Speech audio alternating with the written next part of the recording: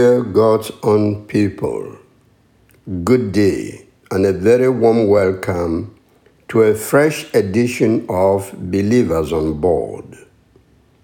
Today we shall read God's word from Psalm 30, 1 to 5. Verse 5b of the passage says, "Tears may flow in the night, but joy comes in the morning." From rain to sunshine. From rain to sunshine. Tears flow when a person is touched. That is why we have tears of pain and tears of pleasure. Tears of joy are good, but rare. And tears of pain hurt and come frequently.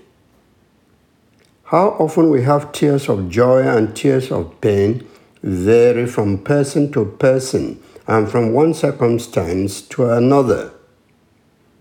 If it were a matter of choice, we would prefer tears of joy to tears of pain. But all is not in our power to determine when to be happy and when to be sad. Sometimes forces outside our control bring us sadness. At another time, joy may not be your own making. Someone or something may be the source of your happy moments. The psalmist seems to think of or associate the night with pain that hurts and causes tears to flow. The words night and darkness symbolize evil or something negative. That's why he says tears may flow in the night.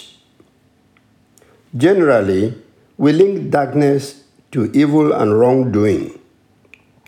Darkness depicts something bad and negative. In contrast to night, morning symbolizes goodness, something positive. That's why the author of our passage says, joy comes in the morning. Behind the expression is the conventional feeling or belief that good things always happen in daylight, while bad things happen in darkness or in the night. We cannot be so categorical about that because some good things also take place during the night, and a number of bad things happen in the day too. Right now, do you have tears that are flowing in the night? In other words, do you have some problems and difficulties in your life at the moment? Is something troubling you now which you want to carry to the Lord in prayer, so that when He listens to your prayer, you are going to turn your sorrow into praise? You may have an obstacle, a burden or sin that makes life uncomfortable to you. We are living with daily troubles that can cause our tears to flow in the night, with all the pain therein. You may be sick. You may be on retirement without benefits coming. Perhaps your problem is childlessness, hatred, and jealousy from others. You may be in a situation where your salary has been stopped, or you are very lonely. The other person's difficulty may be finding a life partner, confrontation from spouse or children, lack of good friends or relatives. Because of these problems, your tears may be flowing in the night. These assailants may switch you to the low side of life with its discomforts and hard roads to travel. Problems of life can make you sick. Problems of life can make you depressed and hasten your death. Sometimes the problems become too many and too heavy that you prefer death to life. At the breaking point, some people just commit suicide. And that is it. No, believers should not do that because tears may flow in the night, but joy comes in the morning. You may have problems today, but God may resolve them tomorrow. If you give up today, you miss the solution tomorrow. Therefore, you need to exercise patience and wait for the joy that comes tomorrow. We believe in a God who changes Good Friday into Easter Sunday, and he turns crucifixion into resurrection. He is the one who transforms the night of tears into the morning of joy. That same God can change your sorrow into smiles.